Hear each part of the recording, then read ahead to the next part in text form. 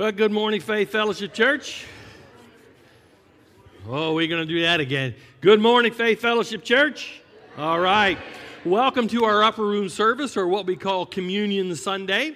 The kids stay in service on Communion Sunday, and whenever possible, we like to invite them on up to help out a little bit. So kids, here's what I need you to do as you make your way down. I need you to make sure you bring that sheet of paper that you got with you. And if you're younger than, I don't know, maybe 7, you need to bring an adult with you. There's a twist. Bring one adult with you. You may need their help.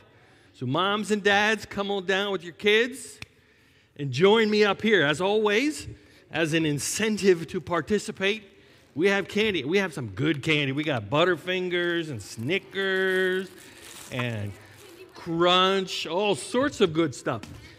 My oldest granddaughter is going to be down here to help as well. So actually, if you guys are down here along this outside perimeter, you're going to need to be folding paper, and so you may need a flat surface. And so all of you that are out here in the audience, you also have a piece of paper. You can participate along with us. If you're watching online, you're going to need an 8.5 sheet of paper to participate. So who knows what origami is? I know how to make an origami flower. You know how to make an origami flower. So what is origami? Origami is like when you fold paper, you take it over it to just fold, and you make art out of paper. That's right. Very good. Art out of paper like the flower you talked about. That's what origami is. So today we are going to be ambitious and try some origami.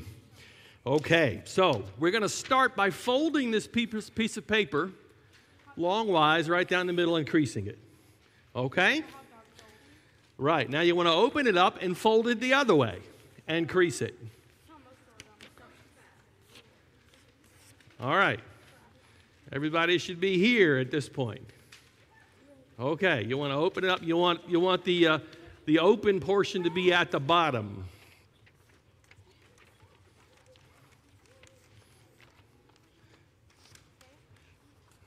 Yep, that's looking good. Okay. All right, now we're going to take and fold these upper corners right to the middle on both sides.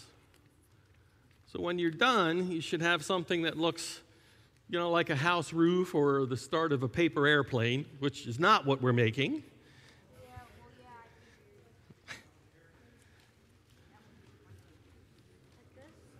Yes, like that. Very good. So far, so good. I'm amazed. All right. Now, you got 2 lower flaps here at the bottom. We're going to fold those up so that what you wind up, and I'll show you mine in just a second, fold up on both sides. It kind of looks like a party hat. So fold those 2 flaps up.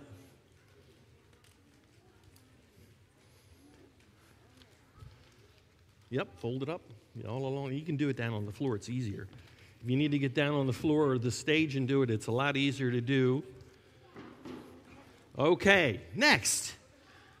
From the bottom, you're good.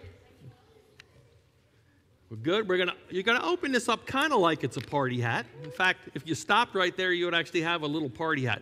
But we're gonna open it up all the way and fold it flat the other direction. Now you're going to notice these little edges at the bottom, they kind of run into each other. You can tuck one under, it doesn't matter which one. Do that on both sides. So when you're done, you should have a square that I'm holding sort of in a diamond position. Like that. Perfect. Okay. Well, the kids up on stage are following along quite well. All right. I'm going to open that up in the middle, underneath it here, like so. Fold that corner under. Fold that corner under and hold that like that.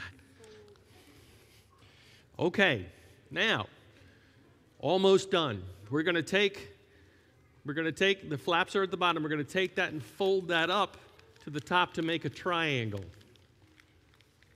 Both sides. So when you're done, you should have a triangle.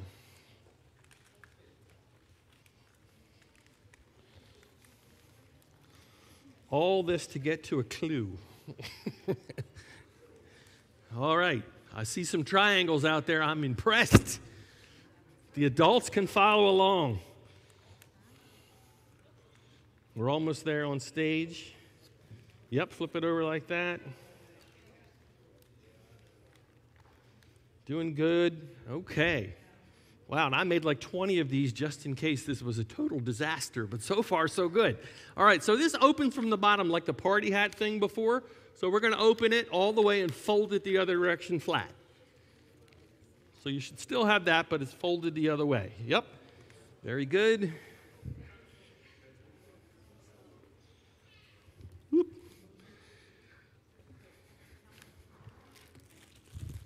Here we have some here that are already folded just in case. All right, so now what you'll notice is that at the top of this thing, you can kind of open this up like it's a fortune cookie and pull it open and smush it flat so you have something that looks like that.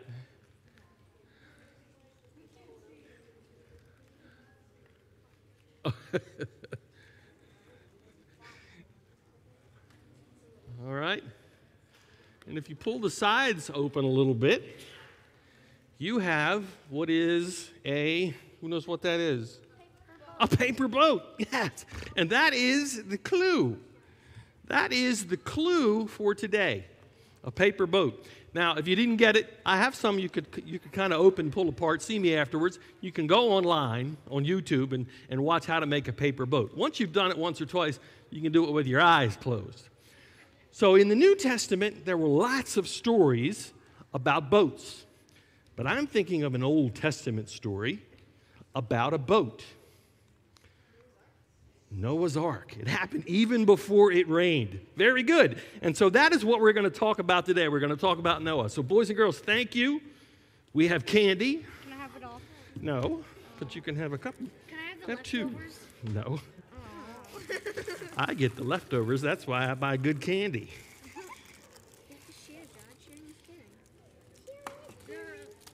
All right, grab a couple and head on back to your seat. How many is a couple?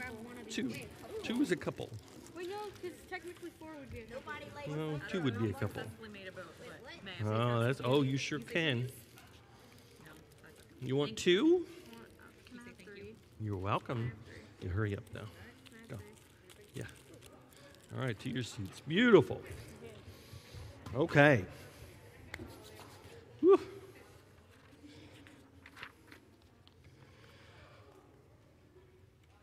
Hebrews 11:7 says, "By faith, Noah, when warned about things..." Actually, let me back up. We're gonna build an ark. We're gonna build an ark. We built a boat. We are going to talk about Noah. And the picture that you see up on the screen, that is a picture of Noah's Ark in the playroom at the Museum of the Bible in D.C. Now, if you've never been, it's well worth a trip. It's really well done. It's not a huge thing for little kids, but it's a phenomenal place. You could spend all day there. I highly recommend it. And I think right now they're having a sale where kids under 17 are free with a paying adult. So, Hebrews 11:7. By faith, Noah, when warned about things not yet seen, in holy fear built an ark to save his family. By his faith, he condemned the world and became heir of the righteousness that comes by faith. Let's pray. Father, we thank you for your presence today. We thank you that you are a God who is in control of everything. We thank you that we can trust you, that we can place our faith in you. And Father, that you simply ask us to trust you. Father, may we trust you with our lives, with all that we have, knowing that you care for us, that you are for us and not against us. We thank you for your presence with us today. In Jesus' name, amen. Now, the question I have for you this morning is, why did God choose Noah? Of all the people God could have chosen, when God destroyed the world with a flood, archaeologists estimate that there could have been, Bible doesn't say, but there could have been as many as 750 million people living. You've heard the expression, you're one in a million. Well, Noah was that 750 times over. Why did God choose Noah? Well, so let's just bring it down to today. Imagine if you were God. What kind of person would you choose to start the human race all over again? Who would you choose if you were God? Well, let's bring it down to today and now. If God were to make the decision today to destroy the world and start over, would God choose you? Would God choose you? That kind of makes me uneasy. Why did God choose Noah? The Bible says in 2 Chronicles 16:9, the eyes of the Lord range throughout the earth, strengthening those whose hearts are fully committed to him. So God, he looks at the heart. Why did God choose Noah? Well, let's look at that this morning because I want to see four things, four qualities of the type of person that God uses. Now, the story of Noah is in Genesis, the very first book of the Bible, Genesis 6. And in Genesis chapter 6, 7, 8, 9, we have his whole story. And from it, we can glean four characteristics of the type of person that God uses. The first characteristic we find in Genesis 6, verses 5 to 8. The Lord saw how great the wickedness of the human race had become on earth, and that every inclination of the thoughts of the human heart was only evil all the time. The Lord regretted that he had made human beings on the earth, and his heart was deeply troubled. So the Lord said, I will wipe from the face of the earth the human race I have created, and with them the animals, the birds, and the creatures that move along the ground. For I regret that I have made them. But, and that's the word you need to notice, but Noah found favor in the eyes of the Lord. God looked down and he found one man that he could use. Why did God use Noah? Well, first off, Noah was available. Well, that's pretty obvious. He was available. He was here on earth. He was alive. God's looking around for one live guy. There's Noah. The fact is, here's this entire population. He only chooses, and he's only able to find one person. You see, in God's eyes, availability, is much more important than our ability. Availability is much more important than our ability. Your attitude is much more important than your aptitude. Most of us use our aptitude as an excuse. Oh, I could never do that. God could never use me. I can't do anything. When it's simply being available. Anthony Campella was a professor of sociology and a Baptist preacher. And he was invited one day to speak at a college in Valley Forge, Pennsylvania. He drove to the college, and before he was to speak, several men took him in the back and began to pray for him that God would use his speech. While these men were praying, one man, kind of off the cuff, he prayed something a little odd. He said, and Lord, about Bert Harris. Bert Harris, he needs you really bad. And he lives in that trailer down the street, and he's considering leaving his family and wife. Lord, if you could just get through to Bert Harris, that would be great. And then he went on with his prayer. Anthony Campella thought, well, that's a strange thing to pray right now. He went out and he spoke and he finished his message, and he got in his car and he was driving home. On his way, he happened to pick up a hitchhiker. He said, now, I know it's not a good idea to pick up hitchhikers. You're not really supposed to do that. But, being a preacher, I take advantage of any opportunity to have a captive audience. And so he stopped and he picked up this hitchhiker, and the hitchhiker hopped in the car anyway, and off they went. And then Anthony said, by the way, my name is Anthony Campella. What's your name? And you might have guessed it. The man said, my name is Bert Harris. Anthony Campella stopped the car suddenly, turned it around, and went in the opposite direction. The man said, well, what are you doing? He said, I'm taking you back to your wife and family who you were trying to leave. The man went white. He didn't say another word the whole trip. They drove straight up to the guy's trailer, and he said, how did you know I lived here? And Anthony Campella said, God told me. And in a way, he really had. Anthony took the man inside. The family was put back together, the marriage restored, and God did an exciting thing. You say, how come God doesn't do that with me? How come those things never happen to me? Why doesn't God use me like that? Well, Anthony Campella would tell you, if you just make yourself available, God will wear you out. It's simply being available. Being available is what he's looking for. We need to be available and start focusing on what we can't do and let God decide what we can't do. I think that when we get to heaven, we'll be very surprised to see who it is that God used. They weren't superstars. They weren't gifted. They weren't talented people. They were ordinary people with faults and hang-ups and fears. They're not necessarily brilliant or intelligent. They are simply available, and Noah was available. The longer I'm a Christian, the more I realize that God does not need rock stars and superstars. He simply needs ordinary people who will say, I want to be used by an extraordinary God. God uses people who are available. The second quality comes in verse 9 of chapter 6. This is the account of Noah. Noah was a righteous man, blameless among the people of his time, and he walked with God. Notice that phrase, he was blameless among the people of God. Morally, Noah was a man of deep conviction. He dared to be different. He stood out. He was not afraid to stand alone or to stand out. He was not afraid of what other people thought. He wasn't out to win a popularity contest. God uses people who dare to be different. In verse 11 and 12, it says that there was corruption, violence, and immorality. The society in his time was morally bankrupt. Sound familiar? Sounds kind of like the day we're in today. It was the pits, yet Noah was not influenced by all those things around him. In spite of the fact that he lived in a terrible society, it says that he was blameless among the people of his time. He was not afraid to stand alone. In America, we have a tendency to think that the majority is always right. If everybody's doing it, it must be okay. If it's popular, it must be kosher. But Noah refused to go with the majority. The majority is often wrong. Noah said 1 plus God equals a majority, and that's the way he looked at life. Think about the criticism that Noah probably received building the ark, the ridicule from his neighbors. Noah, he's a crackpot. His cheese done slid off his cracker. The elevator doesn't go all the way to the top floor. He's a few fries short of a Happy Meal. I'm not sure they had the golden arches back then, but if they did, that's what they've been saying. That old man, he's over there building a boat. They'd see him in the grocery store buying laundry detergent, and they'd be whispering behind his back, there he is, that strange fellow. He thinks the world's going to end.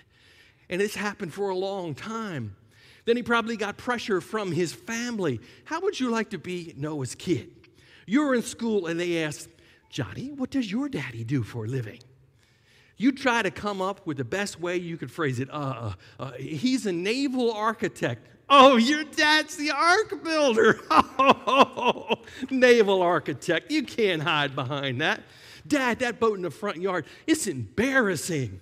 Can't you get a normal job? That doomsday talk, it's all over town. You know, I used to work for a company called DCA. It stood for Donut Corporation of America. I've got the assets right here, Donut Corporation of America.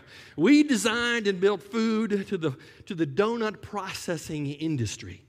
You ever been in a Krispy Kreme? Looked in the window, seen that equipment? I designed equipment like that. In some cases, some of that equipment. Sounds cool, doesn't it? It wasn't fun, especially at testing time. I never missed it testing time. Let me tell you, I was always there for testing time. But when they asked my oldest daughter what her dad did, do you think she said all that cool stuff? No, she said, he makes donuts. I'm like, come on. I sounded like the guy from the commercial. Time to make the donuts. Right? He probably got a lot of flack, not only from his friends, but also his family. Could you put up with being misunderstood and criticized year after year because of your convictions, because you were doing what was right? Conformity is often the enemy of Christianity. Paul says that we are not to be conformed to this world, but to be transformed by the renewing of our minds, Romans 12:2. In America, we don't get a lot of persecution, but that doesn't stop us from worrying about being different, does it? We want to blend in. We don't want to stand out. We don't want to be known as unique for being a Christian. The popular opinion is to blend in. Boy George summarized it in his song Karma Chameleon when he said, I'm a man without conviction. I just blend in. I don't have any beliefs or convictions. Noah was not afraid to stand alone. While everybody else was going to the dogs, he said, I will not participate in those kinds of things. He was blameless among the people of his time. The book of Proverbs says that fear, the fear of man, is a snare or a trap. That means that if you're worrying all the time what people think, you're going to have a hard time. If you're worried about what you look like, you're going to have a hard time serving God. If you're worried about what does everybody else think, you're in trouble. Noah was available and he was willing to be different. He was willing to stand out in a crowd. He had conviction. What gave him the confidence to be different for so many years? Well, it says in verse 9 that he walked with God. He had a relationship with God, and that gave him the strength to say, I don't care what everybody else does. I'm going to do what I think is right. And that's the kind of person that God can use. There's a third characteristic in Noah's life. God uses people who follow him completely. God uses people who follow him completely. Not on their timetable, not when they want to, not when it's convenient, not in their way, but completely and without question. The people God uses are people who follow his directions and don't make excuses. Genesis 6:22 says Noah did everything just as God commanded him. The project God gave Noah did not make sense. And it didn't make sense for several reasons. One, did you know that before the flood, it never rained? It says that the earth was watered from a mist that came up from the ground like dew in the morning. The whole atmosphere was different because it had never rained. So here's Noah building an ark in the middle of dry ground, and they say, well, what are you doing that for? And he says, well, it's going to rain. And they're like, what's rain? It didn't make sense. The boat was massive. How is he going to move this thing? How's he going to get it into the water and launch it? Didn't make sense. The greatest thing probably of all is how is he going to herd all of those animals? That's absurd. Well, the Bible tells us that God sent them. Only God could do something like that. How do you explain that? I can't explain it, but if God can do and create the world, he can certainly round up a few animals. He can do whatever else that he wants to do. The thing about Noah is he didn't argue. He didn't complain. He didn't explain it away. He just said, okay, Lord, whatever you say. He just had this great attitude. He followed God to the letter. And one of the real tests of faith is, how do I follow God's will? Do I follow his instructions when it makes sense, only when I understand it? A number of you are parents, so you probably identify with this. Maybe your kids do this. When I told my kids to do something, they always wanted to know why. And I would say, because I said so. There you go, right? Or maybe you go, and then maybe I'll tell you why. See, that's obedience. And that's why what God says to us, you just obey, and then maybe I'll explain why.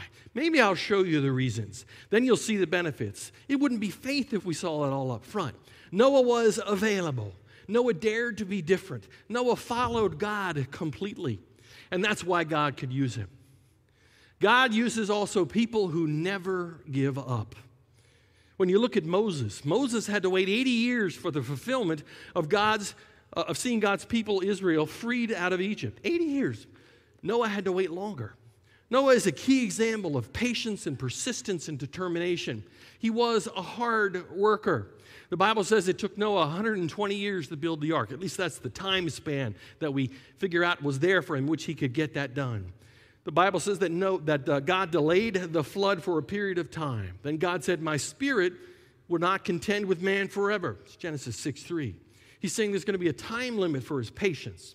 There's a limit that he'll put up with the craziness from mankind. There's a time limit on what he will take as disobedience in the human race. My spirit will not contend with man forever, for he is mortal. His days will be 120 years. And 120 years later, the flood happened. This is saying that after the decision was made, 120 years happened. Well, there was a delay. Why was there a delay? Well, it took Noah that long to build the ark. Look how hard it was to build a paper boat. Some of us didn't get there. Imagine God explaining to Noah how to build this ark with instructions. No, I said 50 cubits wide and 30 cubits high, not the other way around. That'll never float. Noah, we're going to have to start all over. Step 1, get some sturdy gopher wood. Step 2, fold it in half, right? Pull this open, flip it that way. Why did God wait? It took Noah a long time to build that boat. And he had to have it built. God was waiting for Noah to get that done. And here's the question. If you want to be used by God, could you maintain enthusiasm for a project that took that long to complete? Do you think you could maintain motivation and keep that up? Do you think you could stay excited and keep on every morning getting up for your entire life?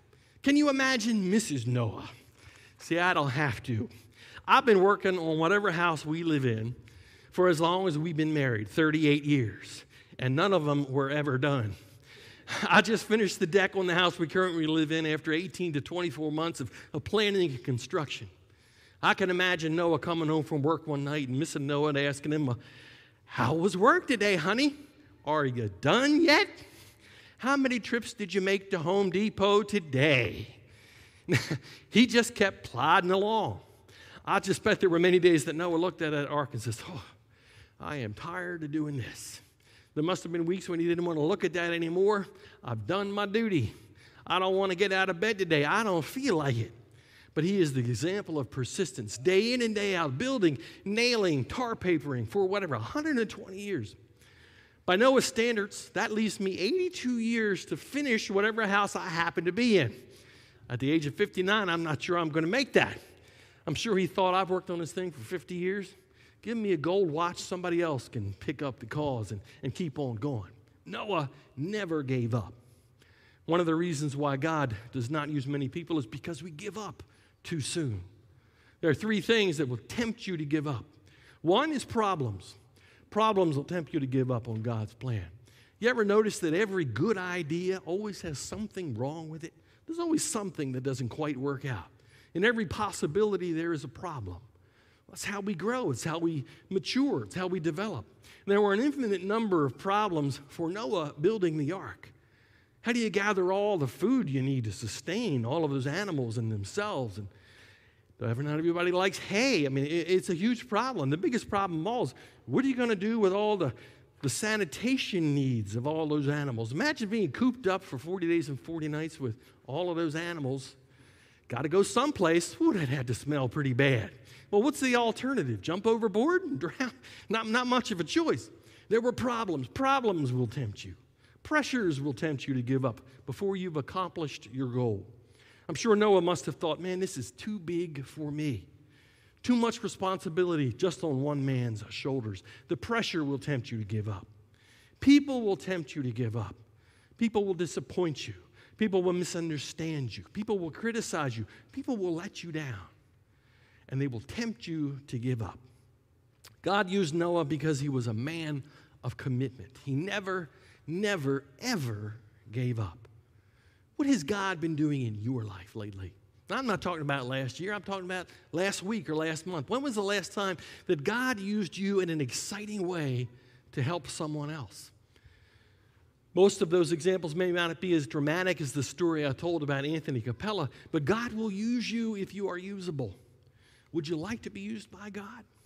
That's where we find fulfillment in life. It's where we find our purpose in bringing honor and glory to Him in serving others. It's where we find satisfaction.